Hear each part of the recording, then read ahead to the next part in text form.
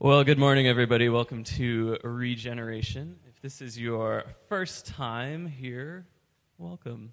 We have a little gift for you in the back at our Welcome Center, where you can also fill out a Hey card. What you're going to put on that Hey card is your email, and what we're going to do is add you to a list, and you will know what's going on around here. So, here at Regeneration, we are super excited about interrupting people's lives with the love and grace of Jesus Christ. One of the ways that we do that is through our check-ins. All of the check-ins this month will generate a donation to the Bella Women's Center. So if you get on your Facebooks and you check in and use the hashtag RegenGives, we will make a donation on your behalf. 2 announcements. The first one, there is a feast tonight at the Byler's house. They live in Cortland. Their address is right there on the bulletin.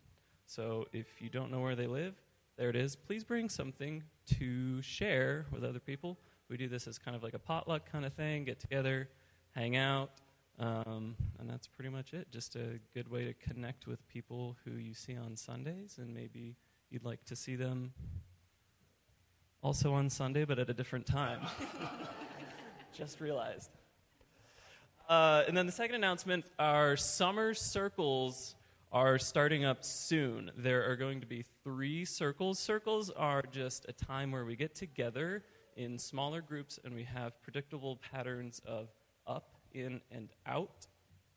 These circles are going to look a little bit different. We have a women's Bible study, a Joy Starts Here group, and a men's Bible study. If you want to know more information about those, they're in the bulletin. And there is also the name of someone who you would talk to if you were curious about one of those. So, I think that is all of the announcements. And we are going to take an offering. So Josh is going to come up and pass these buckets around, I think. Seems reluctant, but that's okay. So I'm going to pray for us, and then we'll do offering and get on with it. Jesus, thank you so much just for this time to be here. Thank you for bringing us in this room. Thank you for removing whatever obstacles may have been in the way between you and us this morning. And we just ask that you would continue to just remove any blocks between us. We ask that you would open our ears for what you have to say. Amen. We are here to minister to the Lord's heart. Our first responsibility this morning is to bless the Father's heart, to minister to Him. It's really easy to walk into worship needing something, and some of you do, and that's great. But if you've come in this morning with your fork ready to feed off the buffet of whatever we've planned for you, you're approaching the Lord in the wrong posture. So I want us to do that. We give you the highest praise a couple more times so we can get in the heart of blessing the Lord and ministering to Him. Father, we name your worthiness today. We name your praiseworthiness. You are worthy of our time and our attention and our affection this morning, after we have given our hearts to lesser kings and lesser gods. We offer ourselves to you. And so send your Holy Spirit that we might hear from you and see you in the midst of this thing that we are in. And Holy Spirit, would you be the spotlight that points to Jesus this morning, that we may know him and the power of his resurrection together in this place.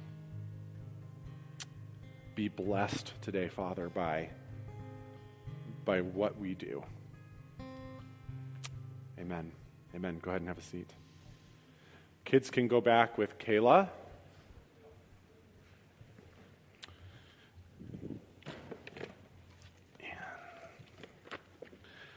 Something I said last week that I just want to repeat. By the way, my name's Kyle. I get to be the pastor here, so if we've not met, welcome. Last week I mentioned that Dan and Rebecca Stewart, Rebecca is our site coordinator. She will be, and Dan will be taking a couple weeks off so they can handle moving into a new home and all that kind of stuff, 4 weeks off. And Randy and Jairus Banning will be taking over site coordinator stuff. And so there's a team that arrives by about 10:30, 10:40. They pray together. And then there's some setup that goes into making our space look like our space. And then there's some work after a lot of us leave. If you can help on that team, if you can help on that hospitality team, please talk to Randy and Jairus. Even one of these 4 Sundays would just be awesome.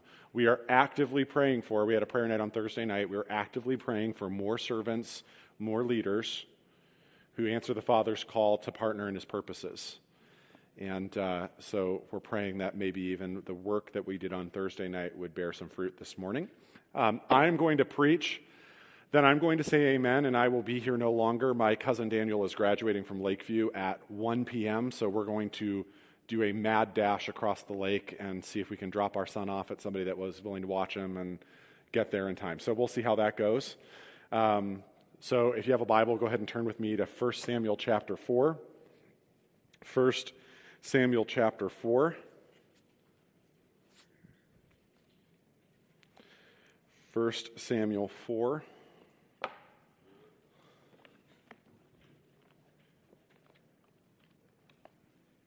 Yeah, it's there. I got it. I think I have been given control. Let's see. Yes. Cool. All things in heaven and earth. Yeah. 1 Samuel chapter 4. This fall will mark 18 years since the attacks in New York and at the Pentagon and on September 11th, 2001. In some generations, you ask, where were you when the president was shot? In my generation, you ask, where were you when you heard the towers fell? The Sunday after September 11 saw a massive bump in church attendance across the nation. Almost every church in the country had a few extra people that Sunday. A few mega churches jumped from, the single-digit thousands to the double-digit thousands.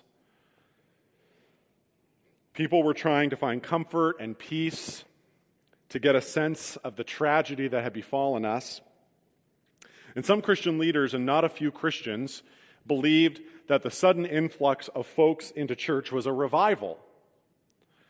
And suddenly there were bumper stickers and billboards and television commercials and country songs all declaring the same message: God bless the USA. Some estimates say that on the Sunday following the terror attacks, roughly half the adult population in the United States was in a religious service. Weeks passed, and then years, and a decade and a half later, we have come to face the reality that the sudden wave of church attendance in the wake of September 11th was just that. It was just a wave. Waves roll in, and they roll back out. There was no lasting fruit from that experience, or very little at least. Why is it that we move toward God in times of crisis and move away when the crisis is over? That is the question that 1 Samuel chapter 4 through 1 Samuel chapter 7, that's right, we're preaching 4 chapters today, so we'll be here. Good news, I have a graduation, otherwise we'd be here till 2, you know what I mean? That's what it wants to answer. But let's do a review, because some of you are just jumping in. And in this series, in all series, I would encourage you to go back and listen to our SoundCloud, where our sermons are available on podcasts. But as we're teaching through a book, there's a lot of things going on that I would encourage you to kind of keep up on when you're not here, because we're traveling a lot for the summer. I get that. The book of 1 Samuel has 1 and 2 Samuel have 3 themes that kind of work their way through in this series that we're calling King of Hearts. This story about how God is rejected as the king of his people's hearts, how he opposes the proud and gives grace to the humble, how through it all he is bringing about his purposes, most especially bringing about a king after his own heart in his land. There's these 3 themes that we see over and over again. One of them is intervention and reversal.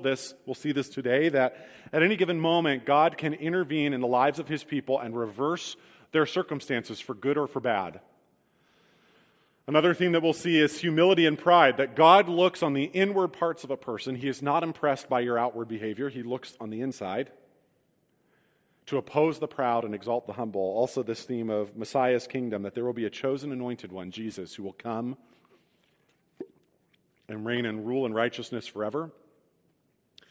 We're looking at chapter 4 through chapter 7. That's a pretty long chunk of text. It's one narrative. It's one story. The verses and chapters in your Bible are not original. I don't know if you know this. And that's why we're not just preaching, say, 1 Samuel chapter 4 or 1 Samuel chapter 5. 1 Samuel 4, 5, 6, and 7 are telling one unified story. The chapters in your Bible were added in the 13th century, and the verses in your Bible were added in the 15th century.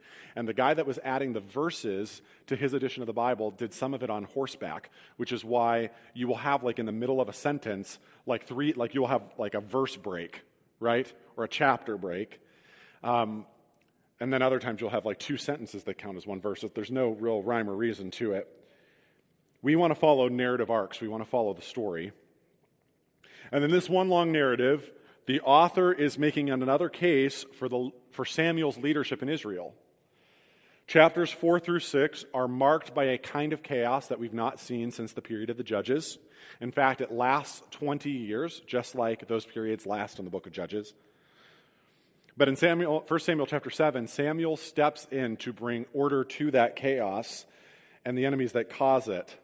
And this builds a case that Samuel is God's chosen leader, which is the entire case of 1 Samuel 1 through 7. There are a few other notes that I want to kind of give you in these chapters and what we're looking at today that I think are important to notice. Let me nerd out for a second. First of all, it's important to always pay attention in narrative, especially Old Testament narrative, to the dialogue. Who is speaking? Who is the dialogue assigned to? How long is that particular dialogue? If you pay close attention, most of the dialogue in chapters 4, 5, 6, and 7, especially chapters 5 and 6, the dialogue is assigned to nameless characters, and the Lord has no dialogue whatsoever. It's interesting. It's also interesting that the main characters of the story are not people. That which moves the plot forward are not people. It is not Samuel. It is not Eli. It is not Hophni. That which moves the plot forward is the Ark of the Covenant and the hand of the Lord. The word hand is used 13 times in these chapters, more than half of them to refer to the hand of the Lord. The main characters are the Ark and the hand. Lastly, I don't want you to miss this whole piece. 3 times in the text, the word heavy will be used. 3 times the word glory will be used. These two words are based on the same Hebrew words. So heavy is kavod and glory is kavod. And this back and forth between kavod and kavod and the hand of the Lord and the Ark of the Covenant, this is what drives the plot forward. We pay attention to these things in Old Testament narrative because the Old Testament practices artistic and literary reticence.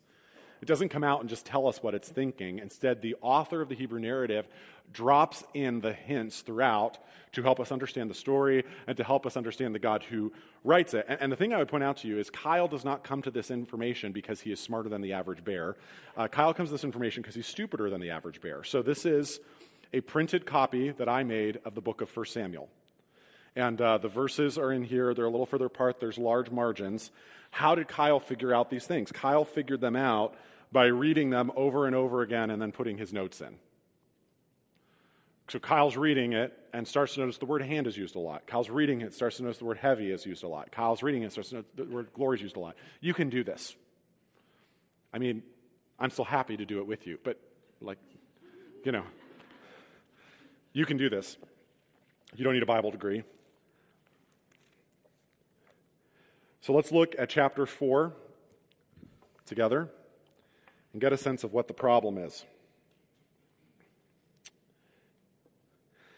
And the word of Samuel came to all Israel. It's really kind of that first line is really part of the story above it. But then it says, now Israel went out to battle against the Philistines. And they encamped at Ebenezer, and the Philistines encamped at Aphek. The Philistines drew up in line against Israel, and when the battle spread, Israel was defeated by the Philistines, who killed about 4,000 men on the field of battle. And when the troops came to the camp, the elders of Israel said, why has the Lord defeated us today before the Philistines? Let us bring the Ark of the Covenant of the Lord here from Shiloh, that it may come among us and save us from the power of our enemies. So the people sent to Shiloh and brought from there the Ark of the Covenant of the Lord of hosts, who is enthroned on the cherubim. And the 2 sons of Eli, Hophni and Phinehas, were there with the Ark of the Covenant of God. Now, the last few chapters have established that Hophni and Phinehas are bad dudes. So when you read their name, you should hear somebody in the background going like, boo, to Hophni and Phinehas. The drums of war are beating in Israel, and as the people of God encamp at Ebenezer and prepare for battle against the Philistines, they are up against a significant enemy. The Philistines are unlike any military power that Israel has faced to this point. They are more technologically advanced. They are not just some nomadic tribe that happens to be passing through. Instead, the Philistines have dominion on their minds. Already they have set up 5 fortified cities in the southern coast of Gaza. They want more land, and in 1 Samuel chapter 4, they have come to gather for war to get it. And so they go to war. Their first clash causes 4,000 Israelites to lose their life. By the end of the sermon, 84,000 people will be dead. They lose their lives, and in their desperation, they say, "Why has the Lord defeated us today before the Philistines?" Interesting turn of phrase, isn't it? Why has the Lord defeated us? In their desperation, they hatch a desperate plan. They say, let us bring the Ark of the Covenant of the Lord here from Shiloh, that it may come among us and save us from the power of our enemies. The operative word in that sentence is it. That it may come among us. What is the Ark of the Covenant? You remember the Ark of the Covenant from watching Indiana Jones and the Raiders of the Lost Ark, right? Turns everybody into some really classic 80s special effect, melted putty stuff, eyeballs fall out. The Ark of the Covenant is a special object given to God's people. At Mount Sinai, in the book of Exodus, God gives Israel instructions for a tabernacle, a portable worship space. And part of his instructions include a golden box about 3 feet by 2 feet by 2 feet. It is placed at the very center of the tabernacle in what is called the Holy of Holies, and only the high priest was permitted to look upon the ark. No one was permitted to touch it. No one was permitted to look inside of it. Please remember that detail for later. And when the ark traveled, they put these poles into the side of it, carried it on their shoulders, but it was covered by a veil, so no one could see it. And you'll notice in chapter 4, it says, they brought from there the Ark of the Covenant of the Lord of Hosts, who is enthroned upon the cherubim. If you look right here, this is actually pretty cool because I think I can zoom it. Those are your cherubim. Those are a kind of angelic being that Psalm 99:1 says. He says he sits enthroned upon the cherubim. Psalm 99 says this. The ark, what is the ark? The ark is the tangible expression of God's presence among his people. It is the footstool of his throne. The cherubim uphold his throne. He sits on it, so that is the footstool. The Ark of the Covenant is the footstool of his throne. It is the tangible expression of God's glory and God's presence in Israel. And the problem in 1 Samuel chapter 4 is this, that God's people treat this object, which is a tangible expression of God's glory, they treat this object in a way that extends to God. They treat it as a tool or a good luck charm or a magical device that will guarantee their victory. And in mistreating the ark, they mistreat the Lord. Not to go too deep into this, but I just want to stop and say that as new covenant people, we have no holy objects that mediate to us the presence of Jesus. Some churches would call this an altar. I call it a table. If you think that this table has some magical spiritual power like built into it, you belong at the Catholic Church down the street. I'll let you know what time their worship services are. In the new covenant, objects do not have mediate the presence of God. People do. People do. In mistreating the ark, they mistreat the Lord. And this has disastrous results because they are dealing lightly with God's glory. So as 1 Samuel goes on to report, the repercussions for their almost superstitious thinking are as follows. First, when they go to battle with the ark, 30,000 more Israelites die. Second, and this is disastrous, the Ark of the Covenant is taken. Third, Hophni and Phinehas, the sons of Eli, boo, they meet their end. Yay, right? Fourth, their father Eli dies when a survivor from the battle runs up and says, Hophni and Phinehas are dead and the ark has been taken. And the text says that Eli falls off of his chair and breaks his neck. That is both literal and metaphorical and symbolic, right? He literally dies, but symbolically, he has fallen off the throne of spiritual leadership in Israel. He's lost his authority. His house is done, which is what Samuel prophesied would happen. Finally, Phinehas' wife goes into premature labor when she hears the ark has gone and her husband dead, and she names her son Ichabod, which means the glory has departed. And she says the glory has departed from Israel, for the ark of God has been captured. I want to be super clear about the problem. By treating the ark with a heart of superstition, by relying on an it instead of a he, Israel treated the Lord's glory lightly. They used God as an object, as a magical device. And this is a massive failure on Israel's part. It's a massive failure. The ark is carried away into Philistine territory. The tabernacle at Shiloh is destroyed. They will never worship at Shiloh again.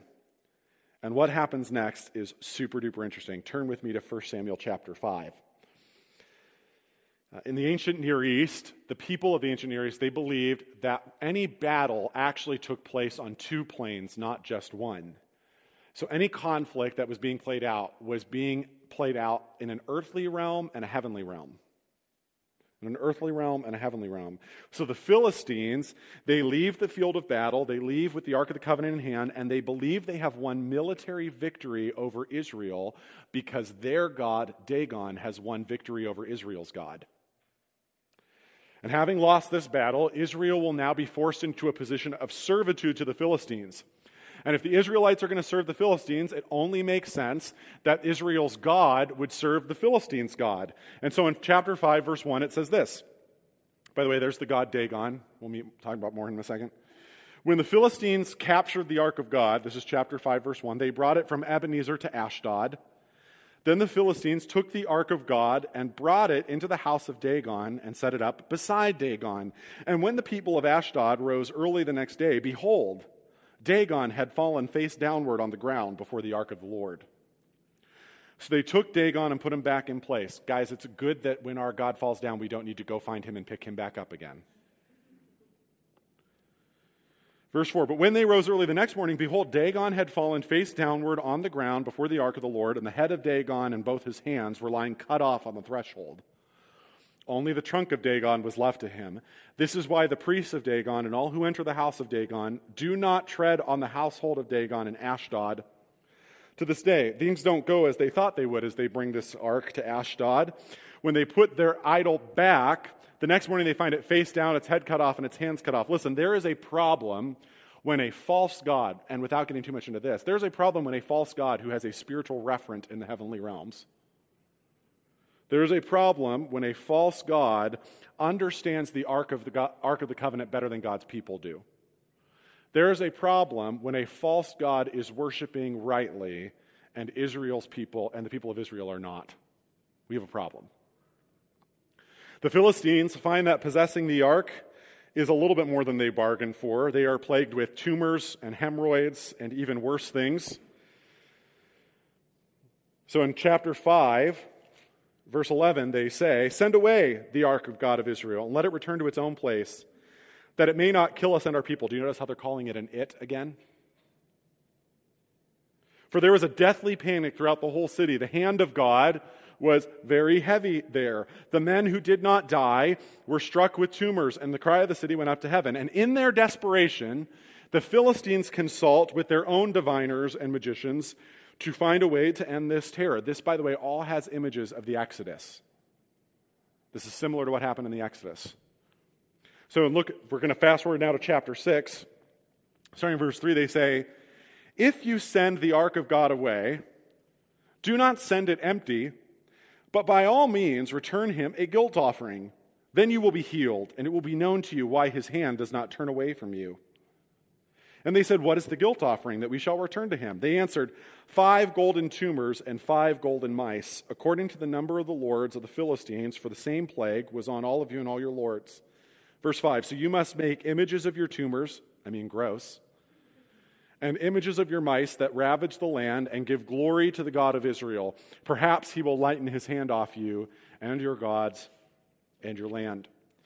They make mice because mice are plaguing the land. That's probably where the plague came from on some level. And then they have tumors and hemorrhoids. I had a picture of a golden hemorrhoid.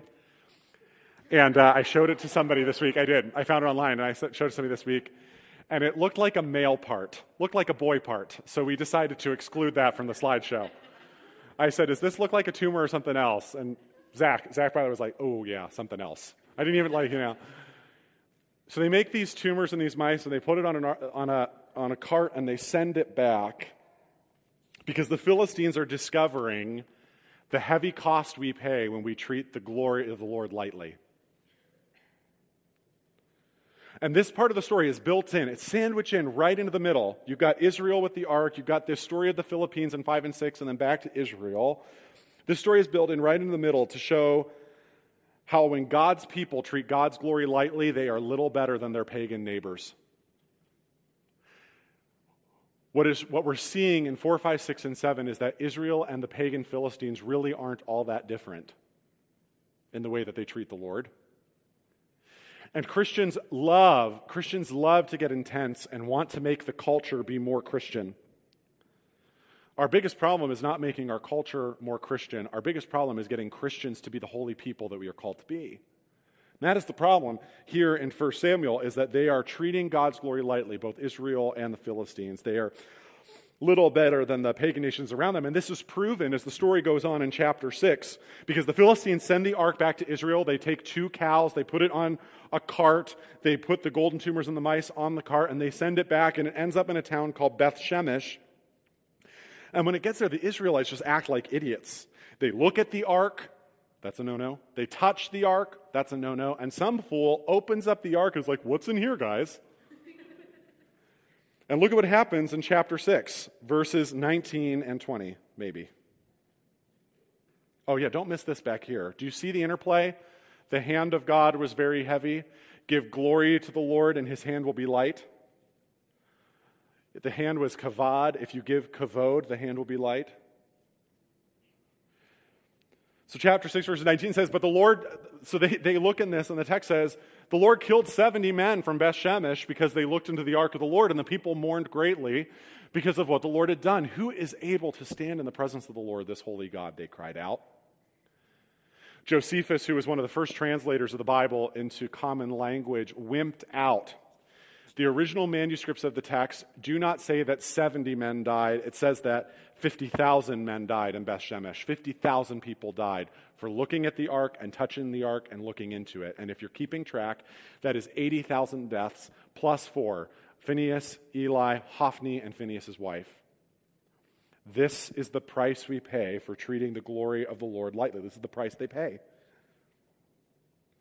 When we treat the glory of the Lord, which, by the way, is literally the weight of his presence. When you're in a moment of worship, like we were in a little bit ago, and you get a sense that something is happening in the room, that there is an other that is joining in with us, that is God's glory descending to dwell in a place. It is the weight of his presence. When we treat the weight of his presence, his glory, lightly, when we act in pride, that pride will always, always, always be opposed by God. But God gives his grace to his people in chapter 7. Because Samuel steps into the chaos after 20 years. It says this, and Samuel said to all the house of Israel, if you are returning to the Lord with all your heart, then put away the foreign gods and the Ashtoreth from among you, and direct your heart to the Lord, and serve him only. And he will deliver you out of the hands of the Philistines. So the people of Israel put away the Baals and the Ashtoreth, false gods, and they served the Lord only. This is why 1 Samuel 4, 5, 6, and 7 are one story. Because the victory that they sought in chapter 4 isn't found until 20 years and 3 chapters go by. The victory that they sought in chapter 4 isn't found for 20 years and 3 chapters. And instead of using the ark to their own advantage, to their own ends, as a totem or a good luck charm, what they do is they submit their hearts to the Lord. Their victory is found in their surrender. Their victory is found in their surrender. God opposes the proud and gives grace to the humble. The victory they sought comes when they surrender themselves to the Lord. The end of chapter 7 says that the Philistines are subdued to a point that they do not harass Israel for the rest of Samuel's lifetime. And when King David comes, he wipes them out.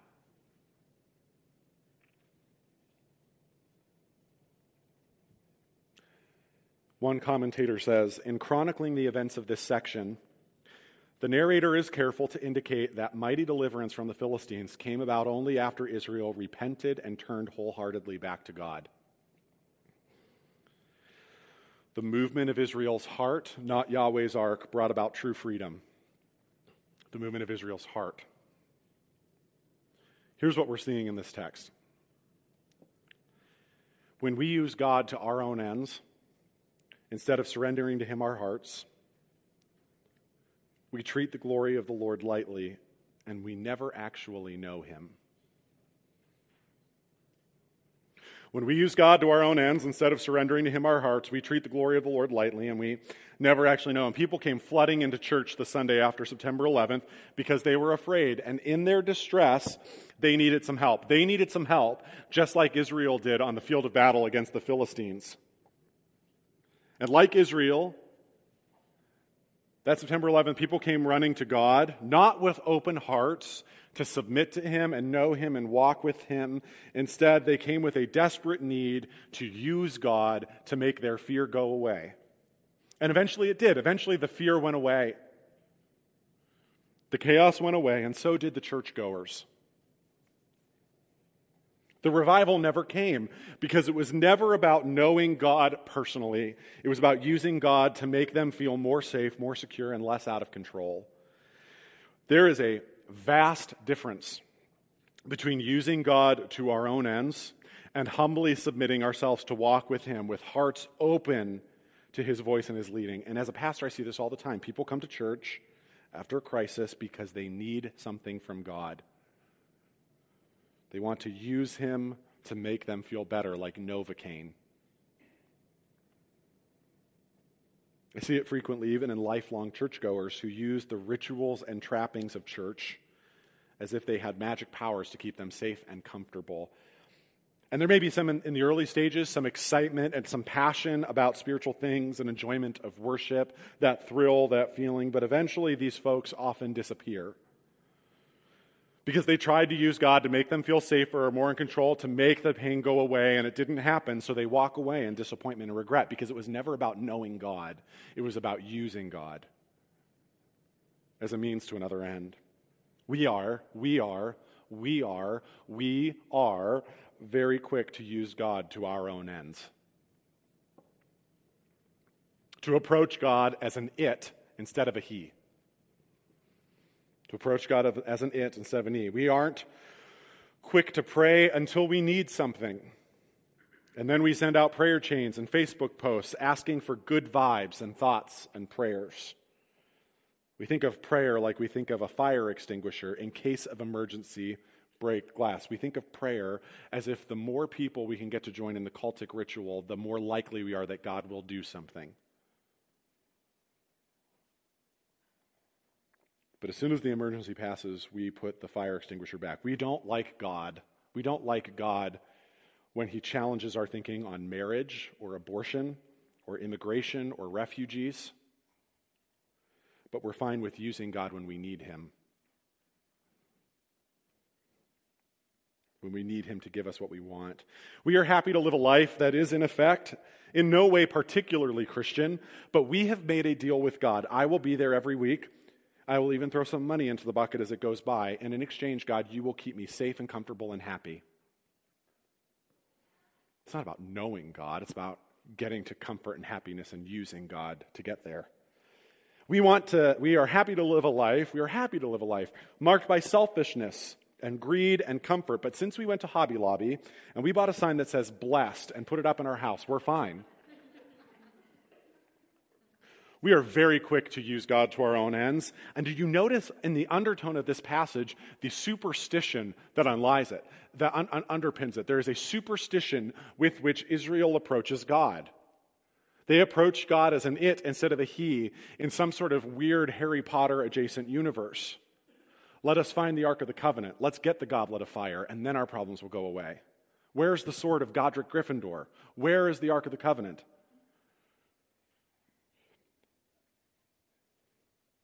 We use prayers and creeds as if they had magic powers to save or to transform. People ask me to baptize or dedicate their baby as if that imparts on them some sort of magical protection. People tell me I need to get my kids to take communion at least once or twice a year because they need that soul cleansing. People say, God must be punishing me for something I did wrong. I don't know what. People say, be careful what you pray for, because you just might get it. God is not God of the universe. Our Yahweh is not the trickster god Loki, nor a god from the Greek pantheon who gives us exactly what we want in a way that is actually terrible. That's not how it works. And to be clear about something, I am not the Ark of the Covenant. I, as the person with pastor in front of his name, do not bear more of the presence of God or have a stronger connection to God just by virtue of my title. I know this to be true because I know a lot of people with pastor in their title, and I have some concerns.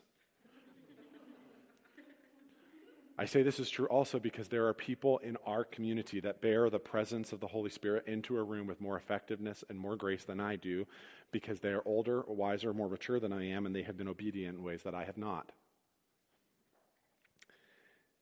If you think I need to come to the hospital room or I need to pray for something for it to really happen, I will again invite you to attend the Catholic Church down the street. I am not your priest. I am not your access to God. I am one planted among you to point you to Jesus. But I am with you. I am not over you. We are very quick to use God to our own ends.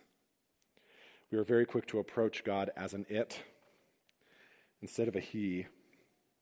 And when we use God to our own ends, instead of surrendering to him our heart, we treat the glory of the Lord lightly. And in the process, we never actually know him, which is exactly why, I'll throw this out, I didn't say this at the last campus, there's a story in the Gospel of Matthew where Jesus says, "Not everyone who says to me, 'Lord, Lord,' will enter the kingdom of heaven. And some of you will say to me, 'Lord, did we not cast out demons and perform many miracles in your name?' And I will say to you, 'Depart from me, I never knew you.'" It's because we surrounded ourselves with the trappings of spirituality. We saw some things, we experienced some things, but we never actually gave our hearts to him. And if we know anything in the books of Samuel, he is, above all things, trying to be the king of our hearts. Let's pray. God, we give you thanks that you are good to us, that you are slow to anger and abounding in steadfast love, that you walk with us in our weakness with understanding and grace. We trust you, Father, with our hearts and our lives today. We pray all these things in Jesus' name. Amen. We'll see you next time.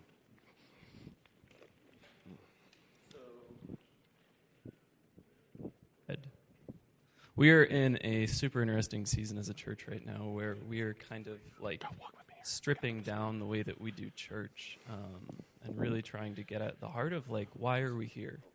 And I think one of the ways that we are trying to faithfully steward the presence of the Lord is to stop and listen to what he is saying.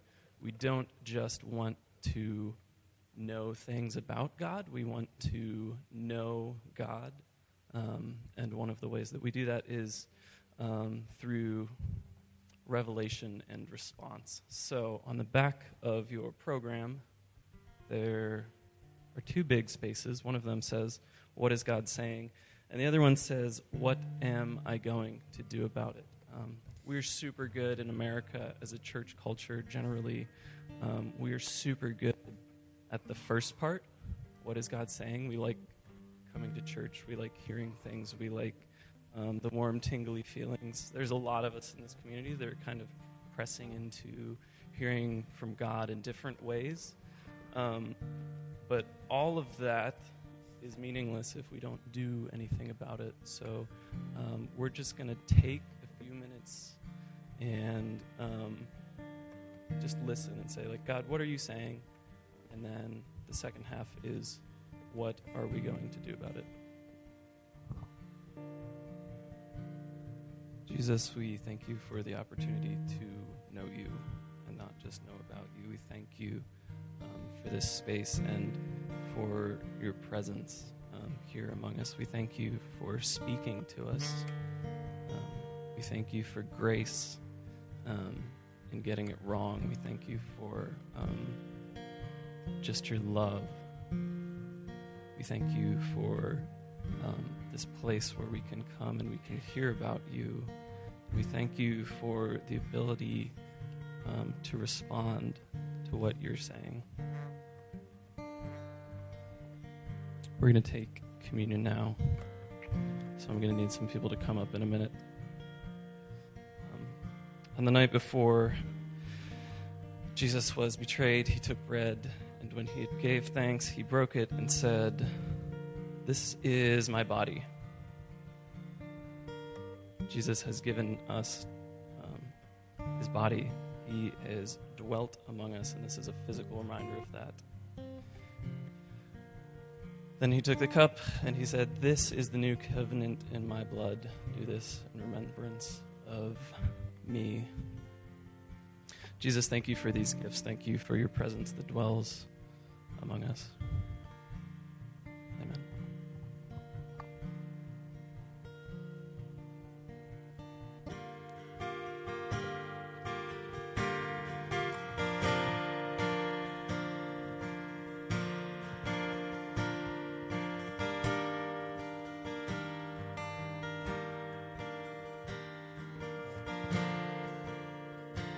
Hey, Joey, can you close us in prayer? God, thank you so much for meeting us here today. Thank you so much for the all-fulfilling gift that you are to us. Thank you that all of the seeking and striving that we have in our life, God, it all ends at you. Look no further, because you're our prize, you're our desire, your fulfillment. You're the very one that we were designed for. You yourself fulfill us in every way. Thank you so much for you, God. I just pray that this week and our days and our moments, as we meet lack, as we meet hunger, as we meet need, that we would find your nearness and we would find fulfillment in you, because you are so present and you are so available.